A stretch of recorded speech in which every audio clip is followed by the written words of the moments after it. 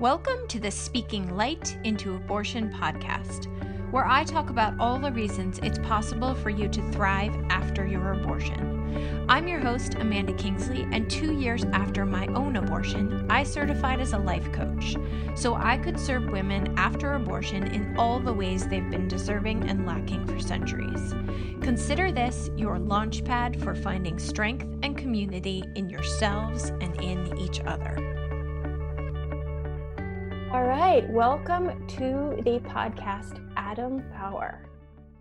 This feels like a big one to me. Like I want to just have you say hello here before we get started, because it felt like this feels a little bit monumental to me, like bringing men into this conversation. It feels hugely, like it feels so much bigger than I thought it would. I sent Adam a message just telling him, like, hey, I'm doing this work in the world. Is there any way that you want to participate in it by sharing it, by joining me in the conversation? And he pretty much immediately jumped in as all in. Hey, I'll talk about this with you. And that really struck me as like, wait a second, because there was a few other men with you who jumped right in, like immediately. And I thought, holy moly, there's a really big conversation to be had here.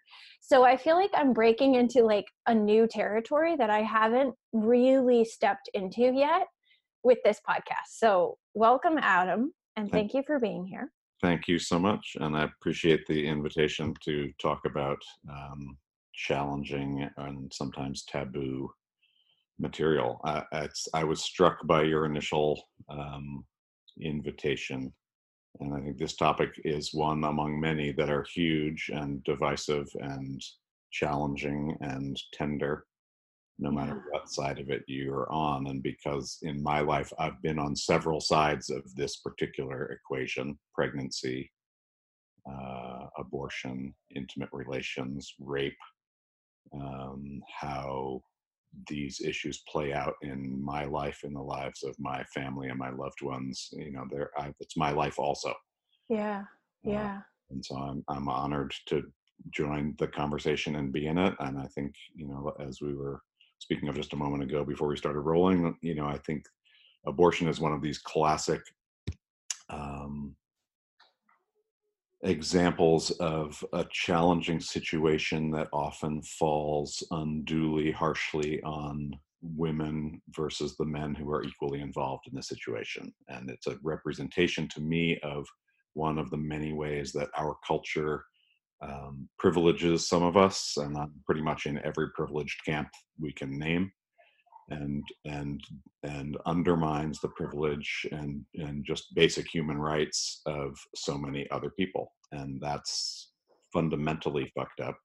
And I think it's on all of us to do what we can to change that. And because I'm a pretty straight, white, educated white guy in America, I'm living in a world that was made for men like me. And that brings so much privilege along with it, even when I'm not conscious of it 3/4 of the time, that I think there's a special responsibility for people in the driver's seat, like me in this particular case, to stand up and be willing to be counted and be willing to be part of the recalibration and re-equalization of reality between all of us, which I hope I'm, you know, organizing my life around. And so to just be in a conversation about the challenging stuff here, I think needs to happen. And I'm actually really happy to be part of this conversation. Yeah.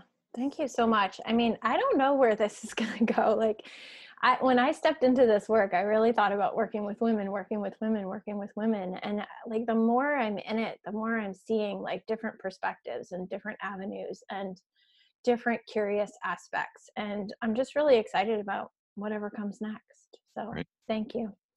And Adam shares his voice in the world in lots of beautiful ways. So we'll link to his work. And it really is extra special to have him here. So I'm going to start by reading. That's how I start most of my podcasts, and then we'll have a conversation. Great. All right. So I don't know what the title is for this, but for now I've titled it "Abortion Isn't Just a Women's Issue." My body, my choice. Women's rights. No uterus, no opinion. The abortion conversation almost always centers around women, but I'll never forget the looks on his face as we navigated our abortion. His body language completely shifted. His tone changed. We were swimming through waters that we'd never swam in before. We needed each other in ways we had never needed each other before. Unplanned pregnancy changed us even before we chose abortion. The baby was in my body, but it wasn't all mine. We made a baby together. I couldn't deny the fact that what was happening in our life was ours, not mine.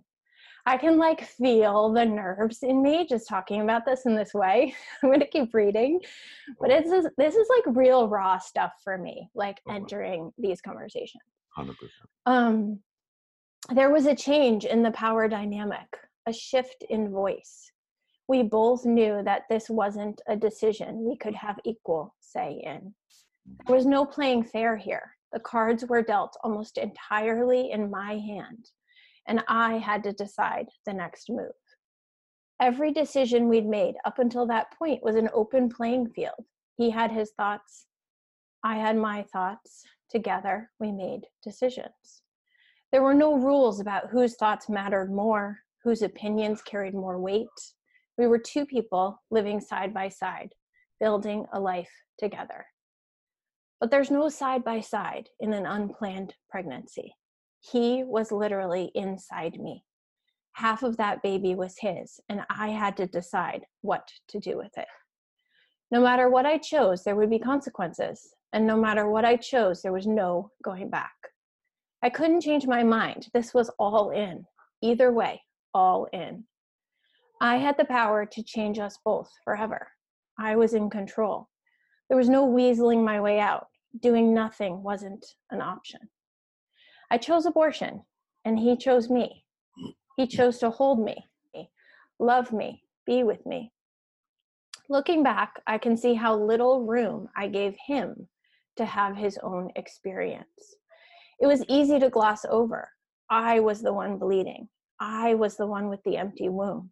My body was swirling in hormones, and I was the one whose body had just been filled with cells from our unborn baby. Quite frankly, I was a mess, and he was on cleanup duty.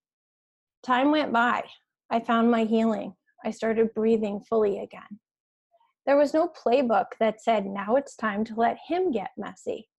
I sat in bed Googling ways to heal after abortion and found next to nothing for myself. I certainly found nothing that reminded me he might be grieving too.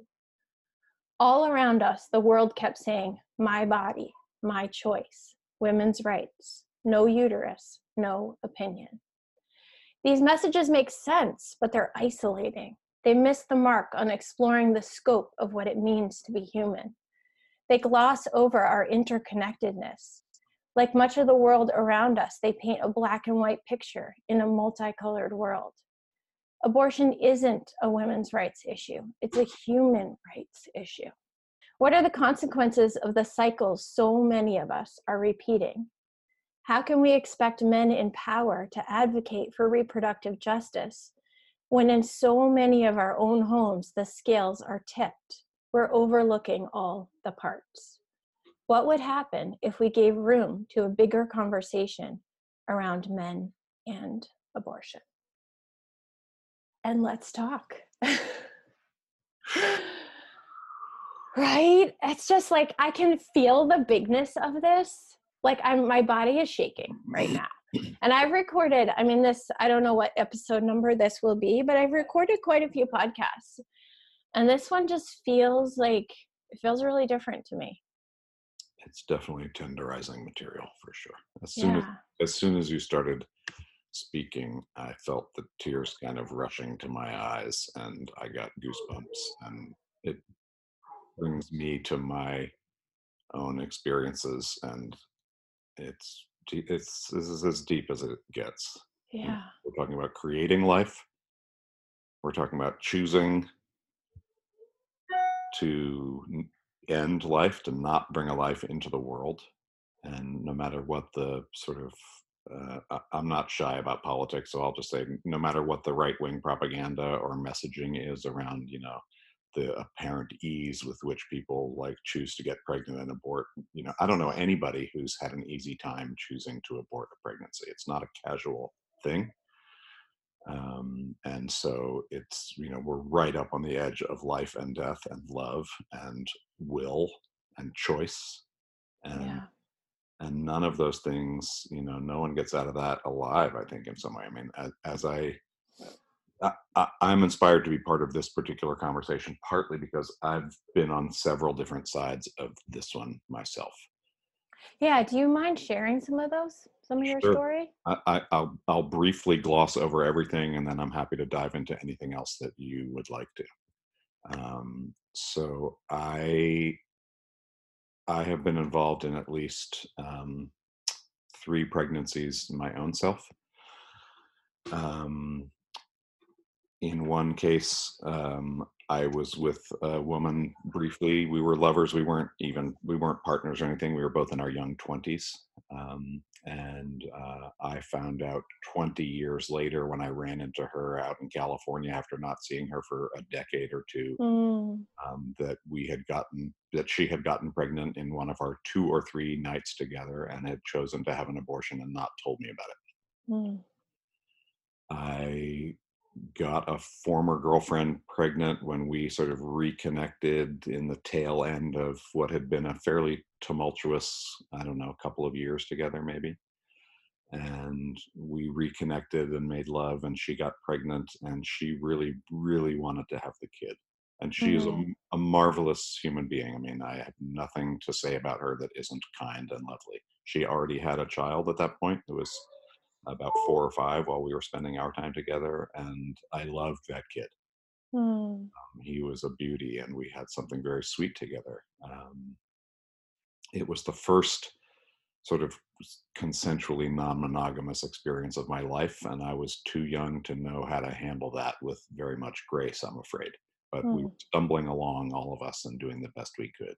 Anyway, when uh, it's complicated, but in the end, all of it sort of fractured, and the other woman who I also loved um, in a very profound way. And she and I finally came to what seemed like and was the end of our, intimate partner road. And then, I ended up reconnecting with the other woman in the triad, and we were sexually intimate, and she got pregnant, and she really wanted to have the kid. And mm, and I thought, you're already a single mom with one baby daddy who's semi involved, semi not involved. I felt really sure that our affection for each other notwithstanding, we were not going to be great partners for each other. mm, It felt like it wasn't a relationship, she and I, that was likely to be a happily ever after kind of like, here's where you want to bring a kid into the world kind of relationship. mhm, And I had very strong feelings about not wanting to bring a kid into the world and not be there as much as I could be there. My dad left when I was 6 years old. I lived with a single mom. Um, I didn't want to offer that to my first kid, and yeah. I felt I just had a gut sense she and I are not going to be working partners in a, like, we're living together and being a family kind of way. So I had a certainty in my sense of it all that it was going to be a co-parenting something or other, and I'm sure we would have done a decent job of that. She's a lovely human, like neither of us was going to be dicks about it, but it wasn't how I wanted to do it. And she literally said to me, like, I want to have this baby, I love you, I'm happy to do this, like I'll do this without you, and I will ask nothing of you, like I'm not trying to corner you into being a baby daddy, or a source of finances or anything. She wasn't asking, she was making Mhm, no demands of me. mhm, And yet I felt so strongly that I didn't want to bring a kid into the world that I wasn't going to be a full-time father to. mm, And I have to say, I'm not always sure that I made the right decision about that. Yeah. Um, because I think the world of this woman, and I loved her kid. She's a great mom. She went on to meet someone else and have several more kids. And I've seen, I mean, we haven't really been in touch in any kind of real way for many, many years, but I've never seen anything that made me doubt that she's an amazing mother and a beautiful person who cares for her family in a beautiful way. And, So do I'm, you mind me asking how she made that decision? I mean, it sounds like you were pretty clear with her on what you were. yeah, And I'm, of course, we're speculating because she's not here and only yeah, she can well, tell us how she made the decision. But how did that come to be that she did get an abortion? it's a good question. Mm-hmm. I can say for my part that I think I leaned in pretty hard on her. Mm-hmm. And I felt a certainty that this wasn't what I wanted, and I couldn't really muster up a bunch of enthusiasm to just say, all right, well, I'll be part-time and I'll help out a little financially as I can, and go for it. I couldn't really bring myself there. Mm-hmm. So in my darker moments, I'm afraid that I leaned too hard Mm. on her. And I mean, ultimately it was her decision. I think we both knew that. But Yeah. but I wasn't bashful about letting her know that I thought it was a bad idea for the kid and for us and for everything. And why it is that she chose to make the choice to listen to my instinct on that rather than her own instinct that really wanted to bring that kid in, I don't know that. Yeah. I don't know that. It's not a time I'm particularly proud of. Mm-hmm. And nor do I think that my instinct was incorrect. I still haven't had a child. And I still can't imagine bringing a kid into the world and not being a full-time dad. Like, that seems crazy to me. Yeah. So, you know, I can second guess myself till I'm dizzy. But anyway, that's part of my experience of being in this situation. I've also Mm-hmm. had close family members who were raped by strangers and forced to have abortions or else have an unwanted kid by a rapist. That's just Yeah. incredibly fucked up. Yeah. And I saw that closer hand than I wish. And then I had a girlfriend, partner for a couple of years who was, um, 11 years older than me, I think, and I was in my late 20s, and we got pregnant, and I think by that time it was already looking likely that the partnership was not really going to thrive and survive, and so it was a bit of a like awkward time to be staring down the pregnancy because we had started in a very loving, very beautiful place. It would have been a different conversation if we'd gotten pregnant in the first 6 or 12 months. Mm. But because she was pushing 40 and she had the real sense, correct, in the end, that this was her last chance to have a kid in the world. Mm-hmm. And so we wrestled with it for a while, and it was difficult for all the reasons. And in the end, we decided, even though it was not at all clear that we were going to be partnered in a traditional way, we decided that we would have the kid together. Mm. Um, and so we moved forward with that decision. And a few months in, she had a miscarriage, Yeah. and she never did carry that baby to term, and she never did have a child again in her life. And so that was a place where, faced with an unplanned pregnancy, my partner and I both decided, in spite of the imperfections of the home life dynamic, we would bring that kid into the world and we would do our best with that. And I Yeah. and I never doubted that she would be a fantastic mother who would never use the kid against me in any kind of way. So I feel very tender feelings for all the women involved who have come up in this conversation so far, because I've shared life and death with all of them in, in some way, and it's deep, and it's deep stuff. I think it's amazing, and I'm really curious how many times you've encountered abortion in your life experience thus far. And I'm now thinking, like, how many men I know have had the same experiences. of course not the same, but have also encountered abortion many times and are not talking about it.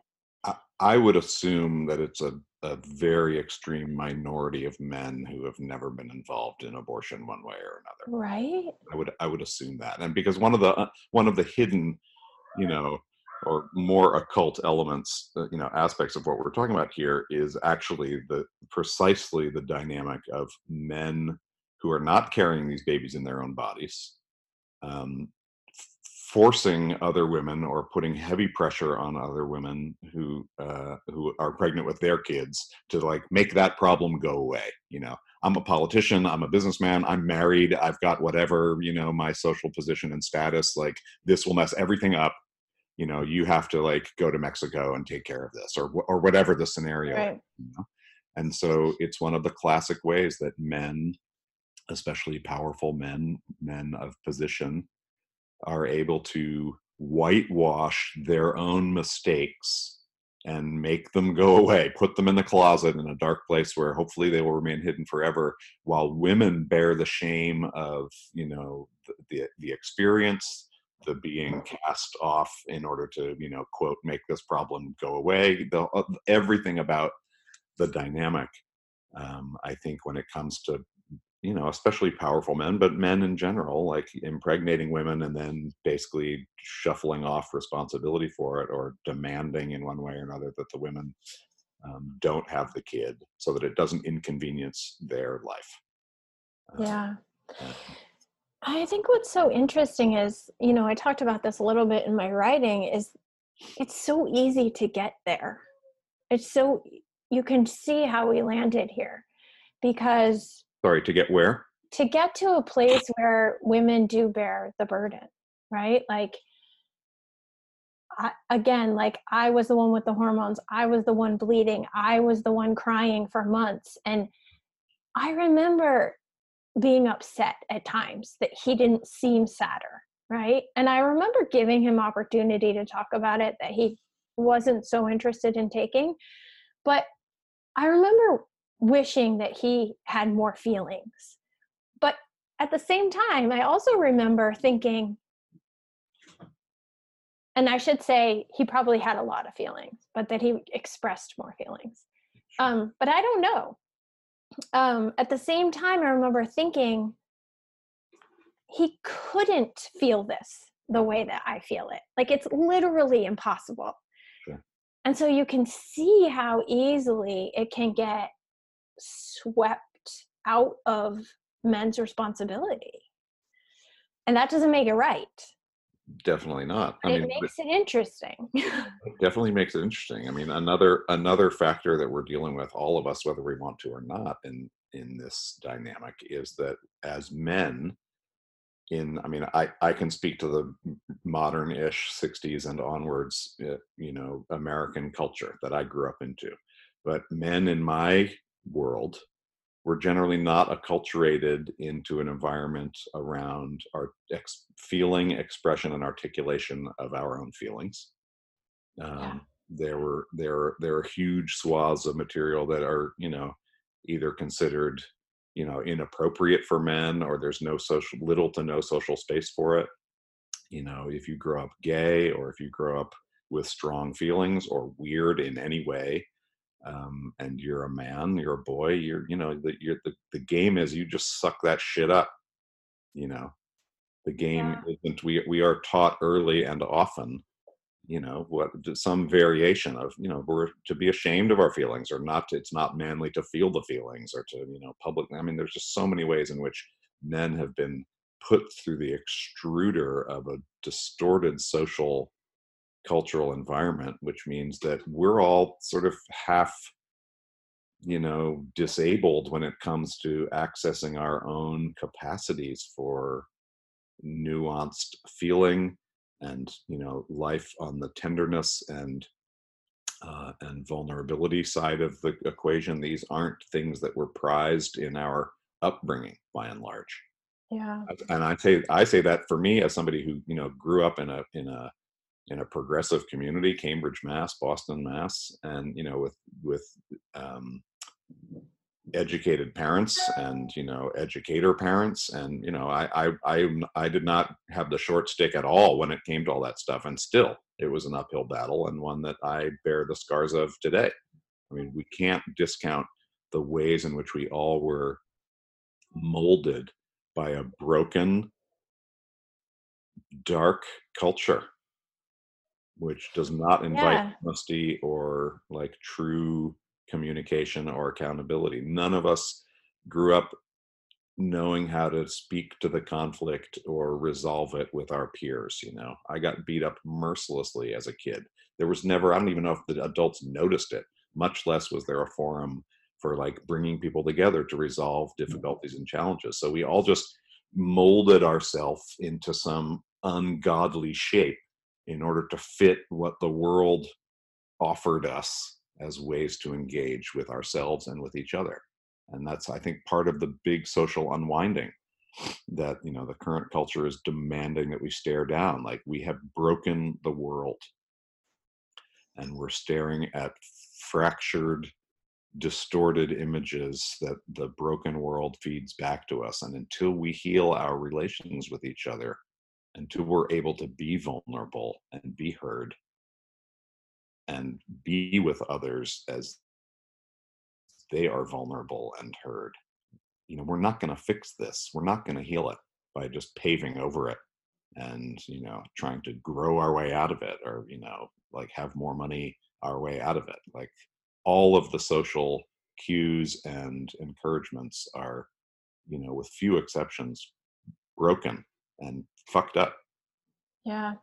As you're talking, I'm remembering a time in my own experience. And I too came from a pretty progressive family. I grew up in Western Mass, which you know very well and are now here.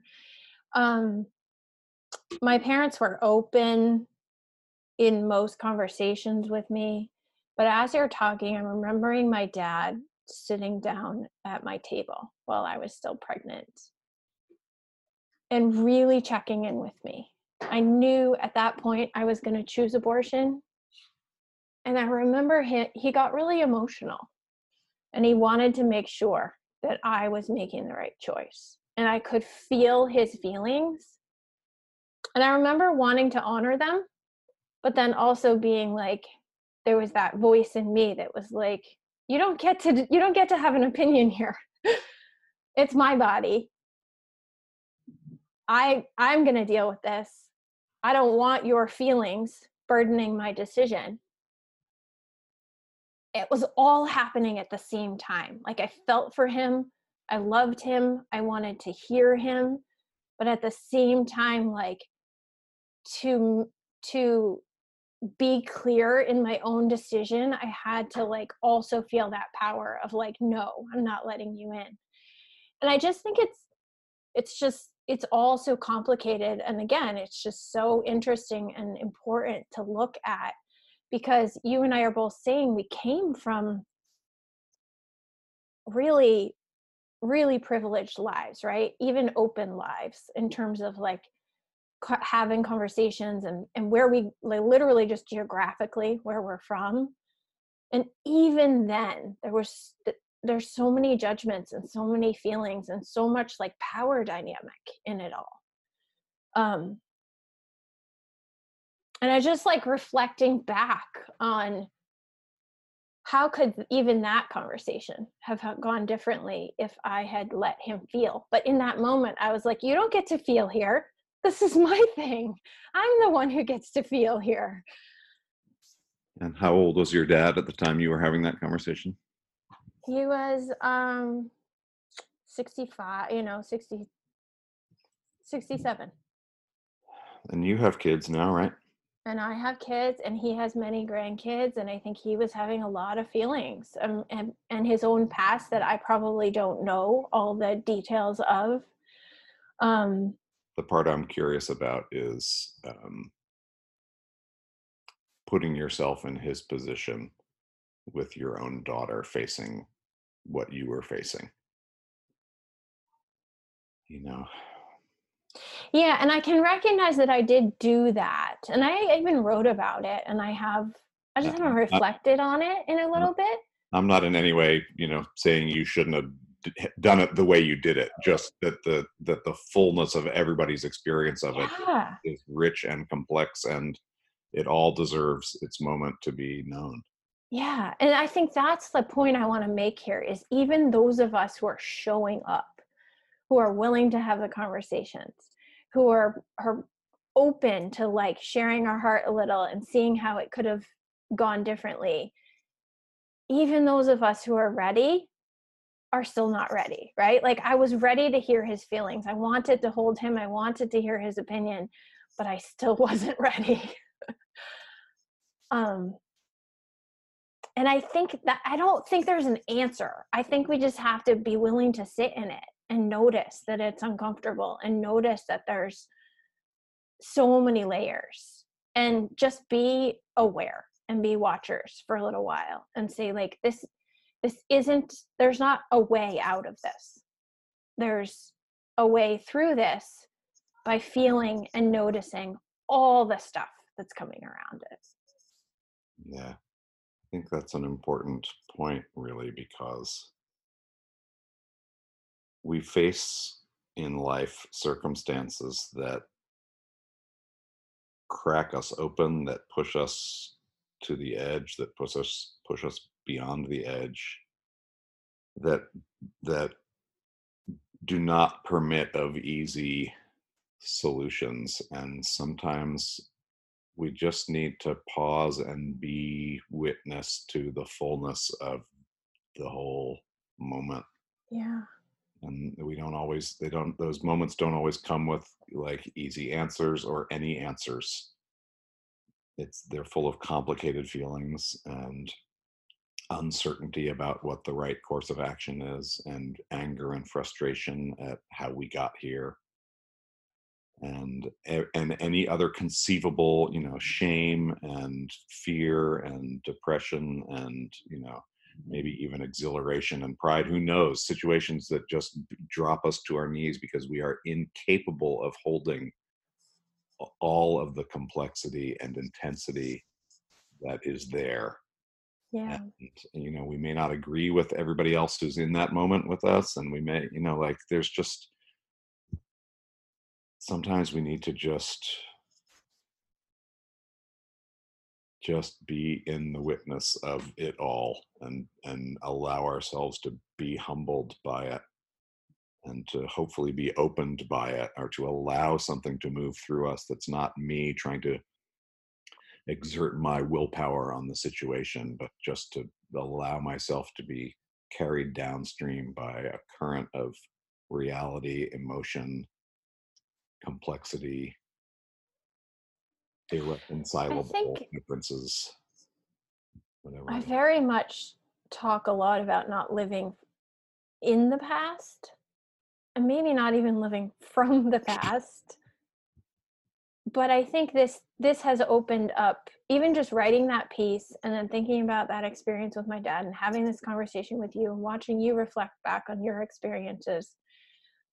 It's teaching me a lot about if we can be vulnerable, even just to go back, vulnerable enough to go back into our own past and be willing to see it from a different perspective. Just like you said, right? Like, how old was your dad? You have kids, right? There's being willing to go back and look at it from a new lens, a different lens than you were wearing the day you were having the conversation, the day you were making the decision. There's so much opportunity to grow and move forward if we have that vulnerability to look back in a different way. And I think that we've opened those doors for a lot of people today. I want to ask you a couple of questions before we wrap up here, because we could keep going for a long time. I feel like we're just scratching the I surface. So know. if we had 3 hours, that wouldn't feel like too much time. I know. And so it's really, my head is just spinning about where this all will lead next. But one thing I'm curious about, as a man in the world and a man of privilege, many privileges, when was the first time you remember thinking about abortion? Was it when you were faced with with a personal experience, or do you remember thinking about or noticing the abortion conversation Um, before it was personal to you? I think I don't remember exactly, but I'm pretty sure I didn't skate through high school without it crossing my radar. So I would say probably by 11th and 12th grade, when I was old enough to start having sex and, taking drugs and hearing rock and roll and doing all the, high school things. Um, I think the reality of pregnancy and abortion and all the complexities of it were certainly knocking on the door of my awareness, in my mid late teens. Um, so well before I had any personal experience with it, for sure. Yeah. And do you remember thinking of it as a thing that could happen, like a solution to a problem? Or do you remember having any like complex feelings about I don't know that I ever had uncomplex feelings about it. it? Yeah. Yeah. Um, Well, you're pretty. Sexuality was always a complex thing for me, even as I was beginning to dip my toes into that whole reality. I always found that level of intimacy um, provocative to me. My first handful of sexual experiences did not involve real love. And so I sort of immediately felt like I was playing in a domain in which I had it had been withheld from me the crucial ingredients of that domain. And I realized very quickly, like, wait, I'm having sex with people I don't love. Something's off with this whole equation. And when I was 18, I took my vows of celibacy and poverty and renunciation, lived like a monk in community for 3 years. So my sexuality journey is pretty left of Mm. American center. But um, I think that if the this is a solution, however blunt, to a problem, that was never a mind space I think that I inhabited, because it was always obvious that abortion and pregnancy was a huge, complex, intense, life-changing thing. Hmm. And so, they're like, oh, well, just have an abortion, whatever, like, not think about it. But again, while I was in high school, I was part of a Planned Parenthood youth expression theater, we called it, and we Wow. we traveled around performing skits about teen sexuality and drug use and all the various things, trying to be kind of a good message in the world. So I think while I was in high school, I was wrapping my mind around a fuller nature of what pregnancy would be, what sex is or can be, might be. So yeah, again, I think I was pretty wide of center for the American mainstream. Yeah, yeah, for sure. Do you remember conversations with other young men or men now? Like what are the conversations men are having about abortion? Let us in a little. It's a good question. I have to say, I don't. I think the conversations that men are having about abortion that I'm aware of are happening at some meta level if they are in a situation where they need to be staring it down themselves. Yeah. I'm not in a lot of conversations where men are just finding ourselves in the corner of a cocktail party or any environment and like, so what about the abortion thing? I don't know that I know. I'm sure I do, because I know a couple freaky not left of center people like me. I don't know that I know too many men. I'd be pressed to name 3 men who I think don't at this point have a pretty decent understanding of this is an issue which affects women's lives in a different way than it affects men's lives. Women need a voice over what happens inside their own bodies in a way that, our feelings notwithstanding, men should not be legislating and proscribing the bounds of proper and improper behavior in these domains. I just don't know anybody who still thinks, you know, the way so many people in society seem to think only a couple of generations ago. I, Yeah. I, I don't But know it that. is interesting, like, so It is interesting that you're not men, just like women, are not actively having these conversations unless faced with it. And I can say the same for myself. Like, I kind of labeled myself pro choice. I supported other women who needed to have abortions. I kind of just like fell into a camp, but I wasn't having conversations about it until faced with it. And so, That makes sense to me at a certain point. of course it does, but what if we were having, and as a parent of teenagers, I mean, these are questions I ask myself. Like, what if we were having these conversations before they were necessary, before we were faced with it? Yeah, well, that's a what if that begins to presuppose the possibility of a level of health and and radiance of our social polity, of our human relations, that we're actually engaging with deep and important issues before they become, they come knocking on our doorstep. Like, that sounds like a better world worth living in to me. Like, why wait? I mean, on one level, it's just also overwhelming. I mean, now you and I, we're adulting on such a daily basis that, to invite in a whole bunch of large, thorny, impassable kind of social issues above and beyond the shitstorm that is already life in Trump America, it's like, who has the bandwidth for that? Like, Yeah. we're I all will drowning say, just as it is. my daughter just did, she's a sophomore in her school, and she just did a presentation about birth control and abortion, and she invited me to it.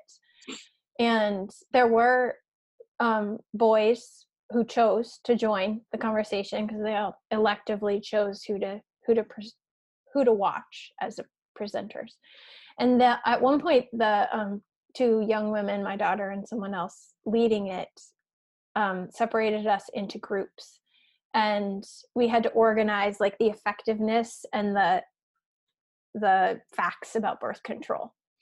And there was a young man in the group that I was in that knew more about birth control than I did.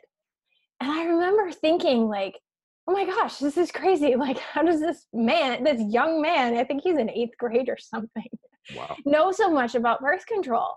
And it was another one of those places where I caught myself in my own judgment. Like, and not judgment, but like confusion. And like, how does this young boy know so much? Like, it caught me off guard. And I thought, oh, that's interesting that it even catches me off guard. And I don't just see it as normal and healthy and awesome. Would that it were normal. But it was, I mean, the conversations are happening a little bit, certainly more. And I think you're, a few years older than I am. They are happening differently than they did when we were kids, for sure. I would think that that's true. And I think, part of that is because the social revolutions of the 60s and 70s in the West, in America, certainly brought in a level of awareness about the need to upgrade the way we educate our children and the way we handle certain topics, rather than just leaving it all for the dark ages. Here's a coat hanger, go away and come back when this problem doesn't exist. I mean, that's just not nobody, but the evolving American, psychology and mentality understands that, blowback from the right wing notwithstanding, teaching children about healthy sexuality and birth control and, human sexuality before they're sexually active is a smarter strategy and a kinder way of living than just sort of, not ever talking about, your monthly period cycles until like your daughter starts bleeding at 14 years old or whatever it was back in the day. And, not to cast kids into the breach of these life-changing currents of biology and endocrinology and Yeah. everything Yeah. without a conversation, that's just Yeah. crazy. Yeah. And so of course it became more obvious decades ago, like, hey, we just have to include these topics in our education. They're not dirty, they're not taboo and verboten. These are just Yeah. complex human things, and we need to invite those into the dialogue. So it brings me some satisfaction and joy to hear that there's 8th graders who know more than we do about what's going on in some way, because thank God that means like that There's hope. we're not completely moving backwards, even though it sort of feels like that. I'm giggling as you talk because I'm, as you maybe have guessed, pretty open in my house about all of this and some of these more taboo topics. And we were on the chairlift at the ski mountain yesterday with my 6-year-old son, and I was like trying to explain to him that we had to get to the lodge as quickly as possible because I was bleeding and I needed a bathroom fast. And I was, there was like a whole conversation in my head happening of like, are you like that crazy mother who's talking to his 6-year-old son about periods? Or are you that awesome mother who's talking to his 6-year-old son about periods? I don't know, but it's happening. And I guess I want listeners to just hear that there's no thing too small to start shifting the stigmas and the conversations and the awareness.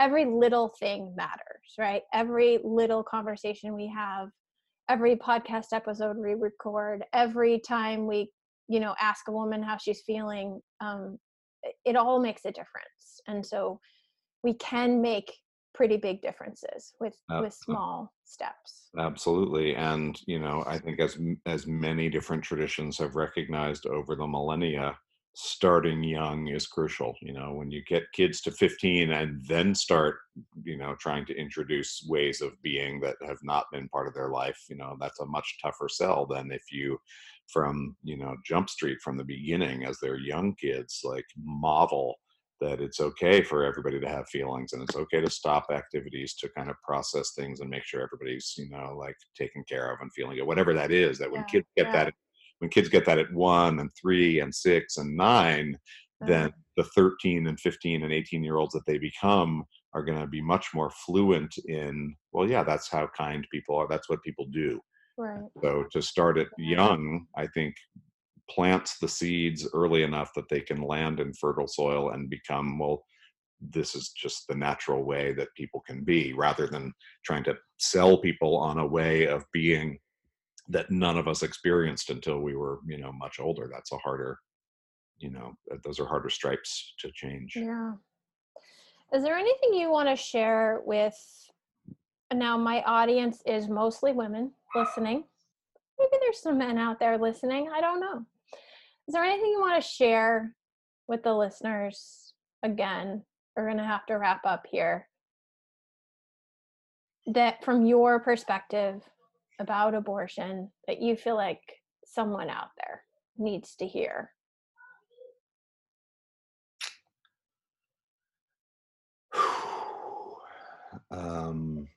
I don't know. I think, at some point, at some level, I want to just bow down and ask forgiveness for the ways in which me and my fellow men have not been kind allies in all of this material, not just abortion, but just the human material of being decent and respectful to each other. I know that we have a lot, that the world is in dire need of recalibration and rebalancing in very essential ways. And so I think, one thing is, I just want to say I'm sorry for being part of a group that has just so messed this up for so long. Also, I think, I know there's dastardly men out there, but most of the men that I know and come in contact with basically have good hearts and want to do the right thing. And I do notice that there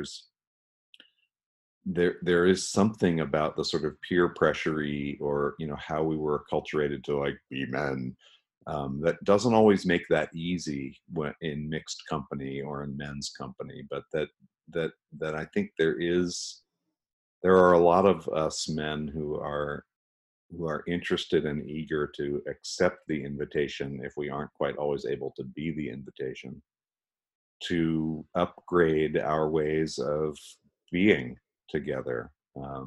And I think there's so many of us who recognize the need for a major league upgrade in how we do intimacy and communication and love and sex and society, that I guess I want to put out a plea for, you know,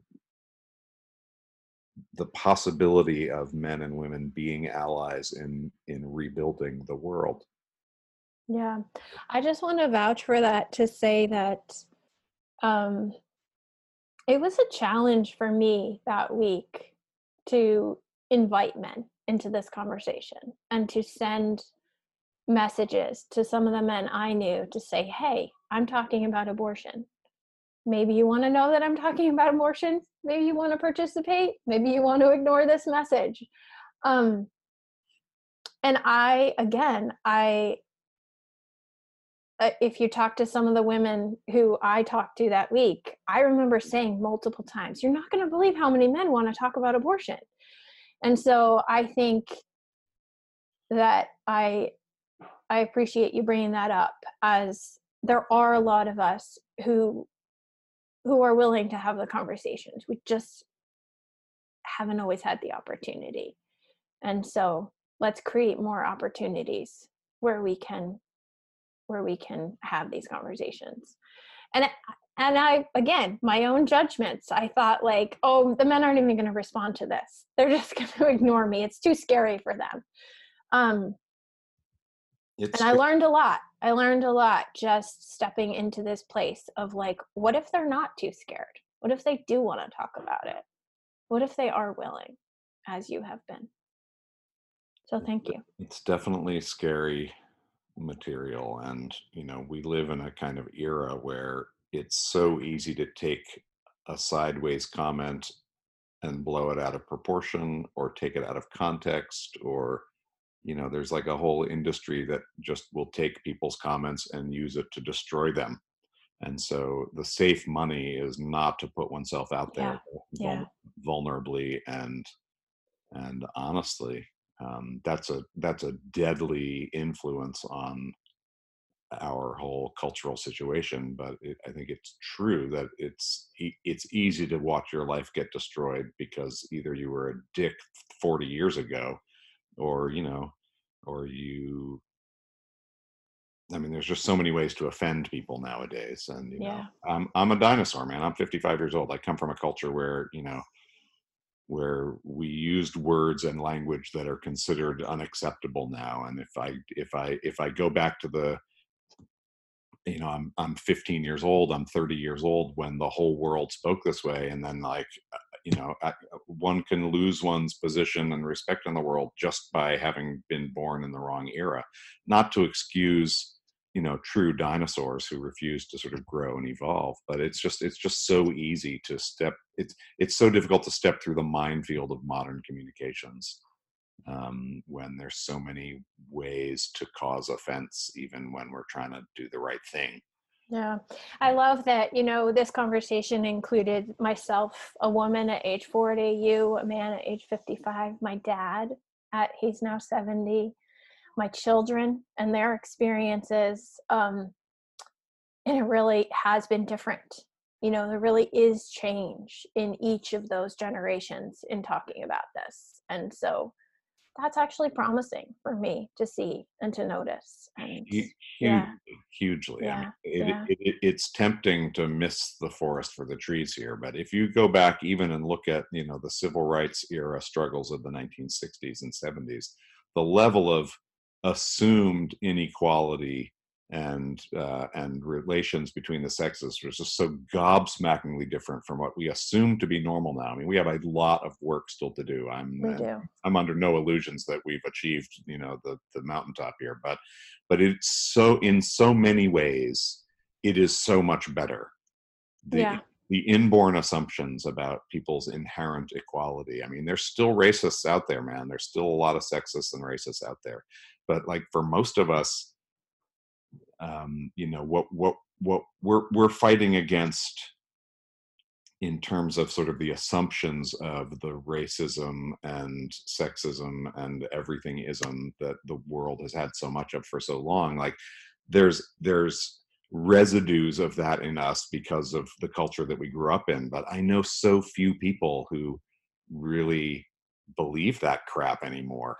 I mean, who really thinks that women shouldn't be making equal pay for equal work now? I mean, you still don't. It's still I know, unfortunately, I think a lot of people do. But yeah, absolutely. Like, I love that just in this conversation, we can see so much evolution. And I am guilty a million times over of not celebrating the wins. This is like a thing I do where I'm like, let's look at all the losses instead of the wins. Well, that sort of negativity bias is human nature often. But I love that, it is worth noting the wins and the willingness. And I know my dad, who is the eldest of this conversation we've had, was certainly not talking to his parents about periods on a ski lift. Totally. That was not happening. Totally. So, yeah. Beautiful. Well, I hope that I raise a son who is willing to have these conversations, whatever they look like, when he's 55, because we have no idea what it will be. I have some hope and trust that the nature of his conversations at that time will be more advanced than what we're even able to be in. Imagine. Yeah. Because if we can somehow make it through this tremendously dangerous moment in human history, I think we're closer than maybe we've ever been at having a world and a life, a society and a culture where the basic human values, decency, respect, openness to people's different freaky selves being allowed to come and play and whatever makes sense for them, regardless of whether that's our jam or not. I mean, I just feel like we're so close to I think so too. I think it's so ugly right now, but I really do think we're closer than we've ever been. Yeah. Well, thank you so much. I'm looking forward to sharing this with listeners and to seeing what it leads to next. I don't know. I think we opened a door, though.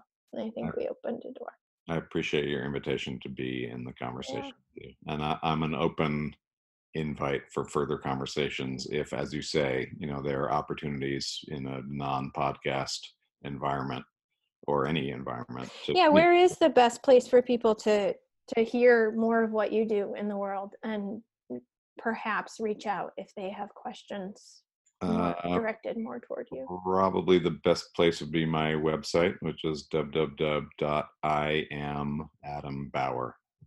Bauer, B-A-U-E-R, correct? Correct. Yep. I am. And we'll put a link up for sure. Yeah. All right. Yeah. Until the next time. Thank you so much, Amanda. Thanks for listening, and as always, please consider sharing, rating, and reviewing this podcast. It helps me reach a wider audience and invites more people to thrive after abortion. If you're someone who chose abortion and find yourself struggling, hiding, or wishing you could move beyond your experience, head over to my website and book a free call. We'll talk about how you can start living the life you made your choice for.